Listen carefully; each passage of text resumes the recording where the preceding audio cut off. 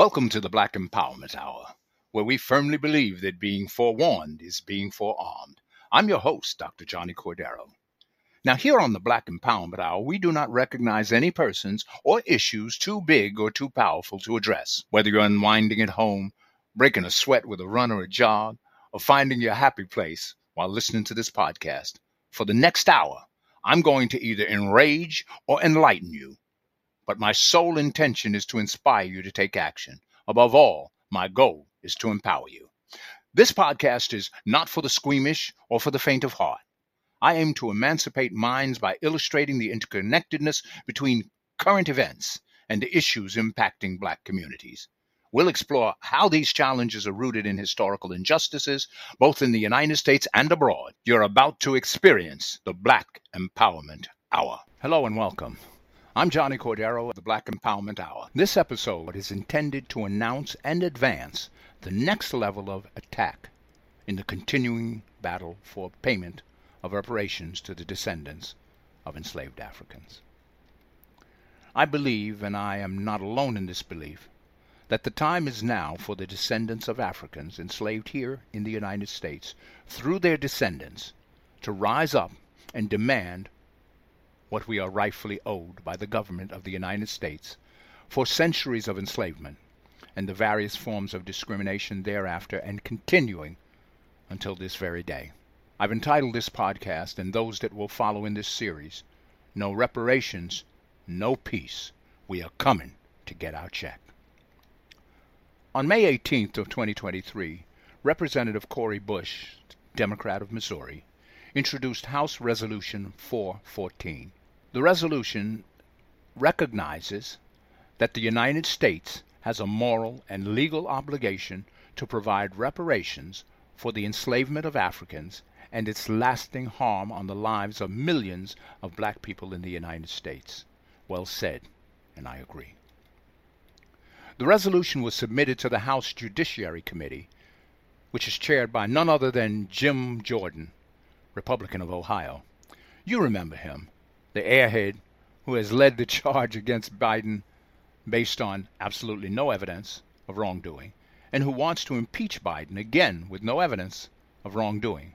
Jordan, who you will remember, lately ran for Speaker of the House and couldn't even convince his MAGA Republican colleagues that he was worthy of their support. As you know, the Judiciary Committee of the House has a Republican majority. That's how Jordan got to be chairman. Given all these facts, the chance of Representative Bush's H.R. 414 getting passed is about the same as the life chances of a snowball in hell. In all fairness, H.R. 40, a resolution first introduced by the late Representative John Conyers to establish a commission to determine whether reparations are owed, saw no House action in the over 30 years of his introducing it in every House since 1989. During much of that time, Democrats were in control of the Judiciary Committee, but it still never got a hearing. It called for the establishment of a commission to look into the matter. Now, H.R. 414, on the other hand, calls for reparations and sets forth the historical background for such payment and refers to it as a moral and legal obligation. Now, this is significant. Is H.R. 414 perfect? Of course not. But it must be supported, if for no other reason than it recognizes that the United States government has a legal obligation to pay reparations. It is now clear that a majority of African Americans, that's 59%, support the payment of reparations for the descendants of enslaved Africans by the United States government. This means that more than 27 million Black citizens are in favor of reparations. Under any other circumstance, Congress would not ignore the demands of such a massive voting bloc. We must not allow them to continue to ignore us. Given the increasing volume and ferocity of our demands, and the number of white Americans who have joined their voices in support of our cause, both political parties, but especially Democrats, are on notice and must act accordingly, or else.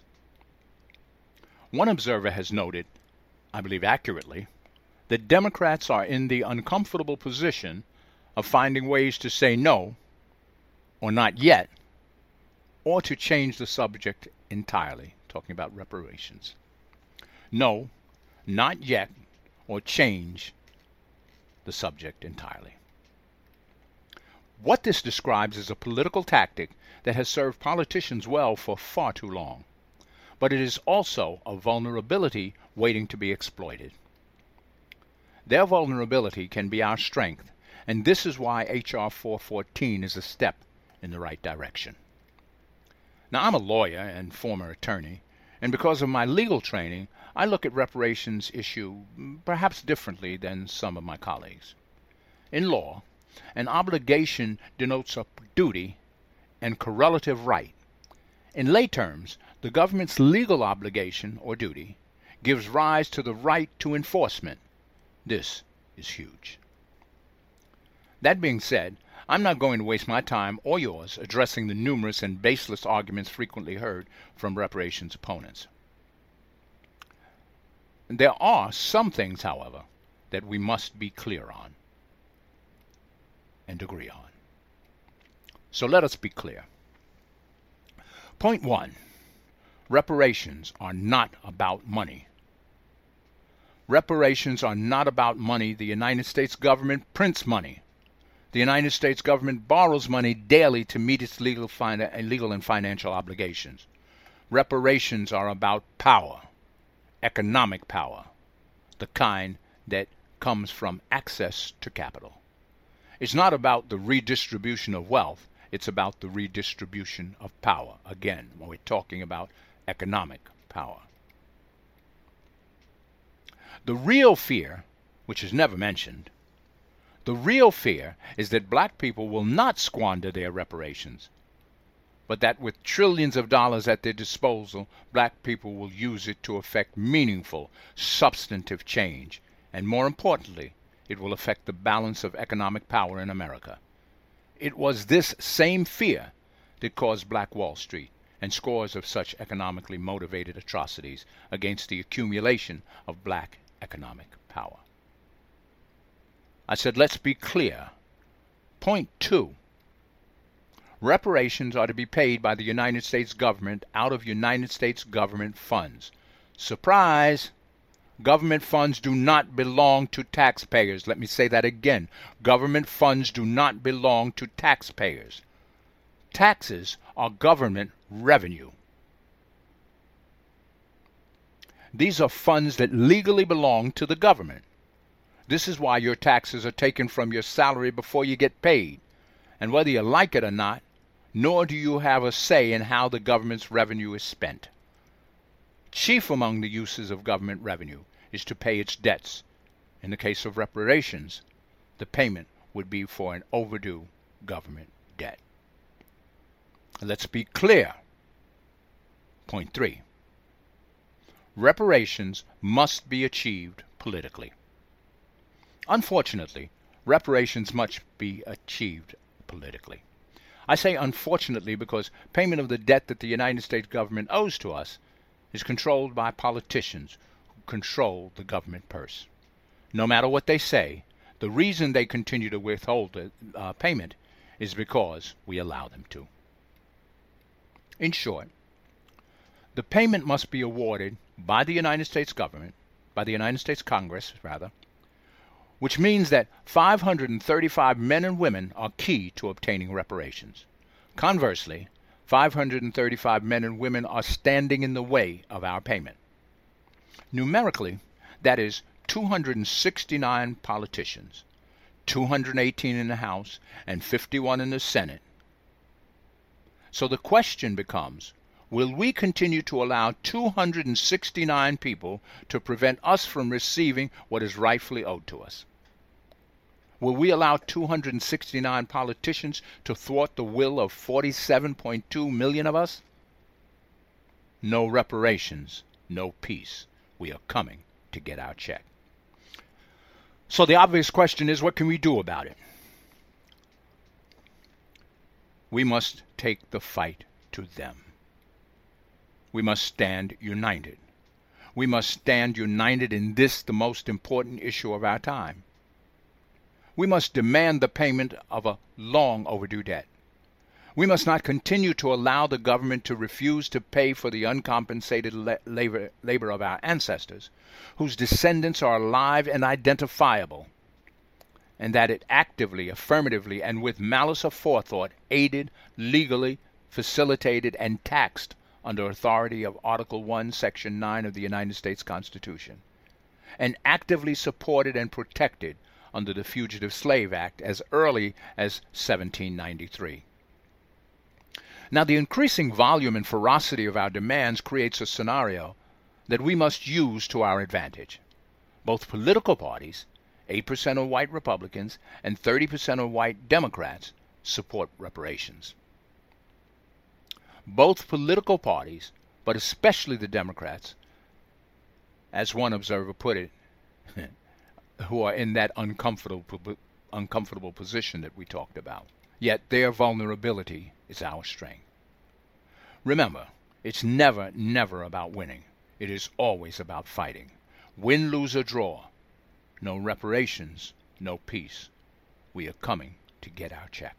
It follows if we are owed compensation for the forced labor of our ancestors and for legislated discrimination thereafter, we must start by securing what is owed to us with interest. One very conservative estimate puts the figure at $1.5 million per slave descendant. Others have placed the figure as high as $12 to $15 trillion in the aggregate. This amount is owed to the descendants of enslaved Africans who can easily be identified. And this is because of African Americans who in the United States prior to 1965, it is estimated that 90% were descendants of enslaved people. Remember, if we let them, they will continue to have us running in place and going nowhere. Years, decades, centuries of commissions, studies, and meetings, and always the same result. We must apply pressure. Whether reparations are owed is not the topic of discussion. It is a fact. We are owed, and we must be paid. This is non-negotiable. The only thing that is negotiable is the amount we are owed, and even that is subject to only limited discussion. We must not stop until we are paid. No reparations, no peace. We are coming to get our check. In planning a strategy to get what is owed to us, we must recognize that the government will never give us reparations without a fight. Because, as I have said repeatedly, reparations are not about money. It's about power, economic power, the kind that comes from wealth. The real objection, therefore, is the fear that black people with trillions of dollars at their disposal will use it to effect meaningful, substantive change and will benefit themselves and America at large. We must stand united in this most important issue of our time. We must demand the return of unclaimed property, our money. We must not continue to allow the government to refuse to pay for the uncompensated labor of our ancestors, whose descendants are alive and identifiable, and it actively, affirmatively, and with malice aforethought, aided and abetted. This has been another episode of the Black Empowerment Hour. Thank you for tuning in. Our ancestors sacrificed so that we could live today. Let's ensure that their legacy lives on, protect our future, and never let the clock be turned back. Until next time, stay empowered.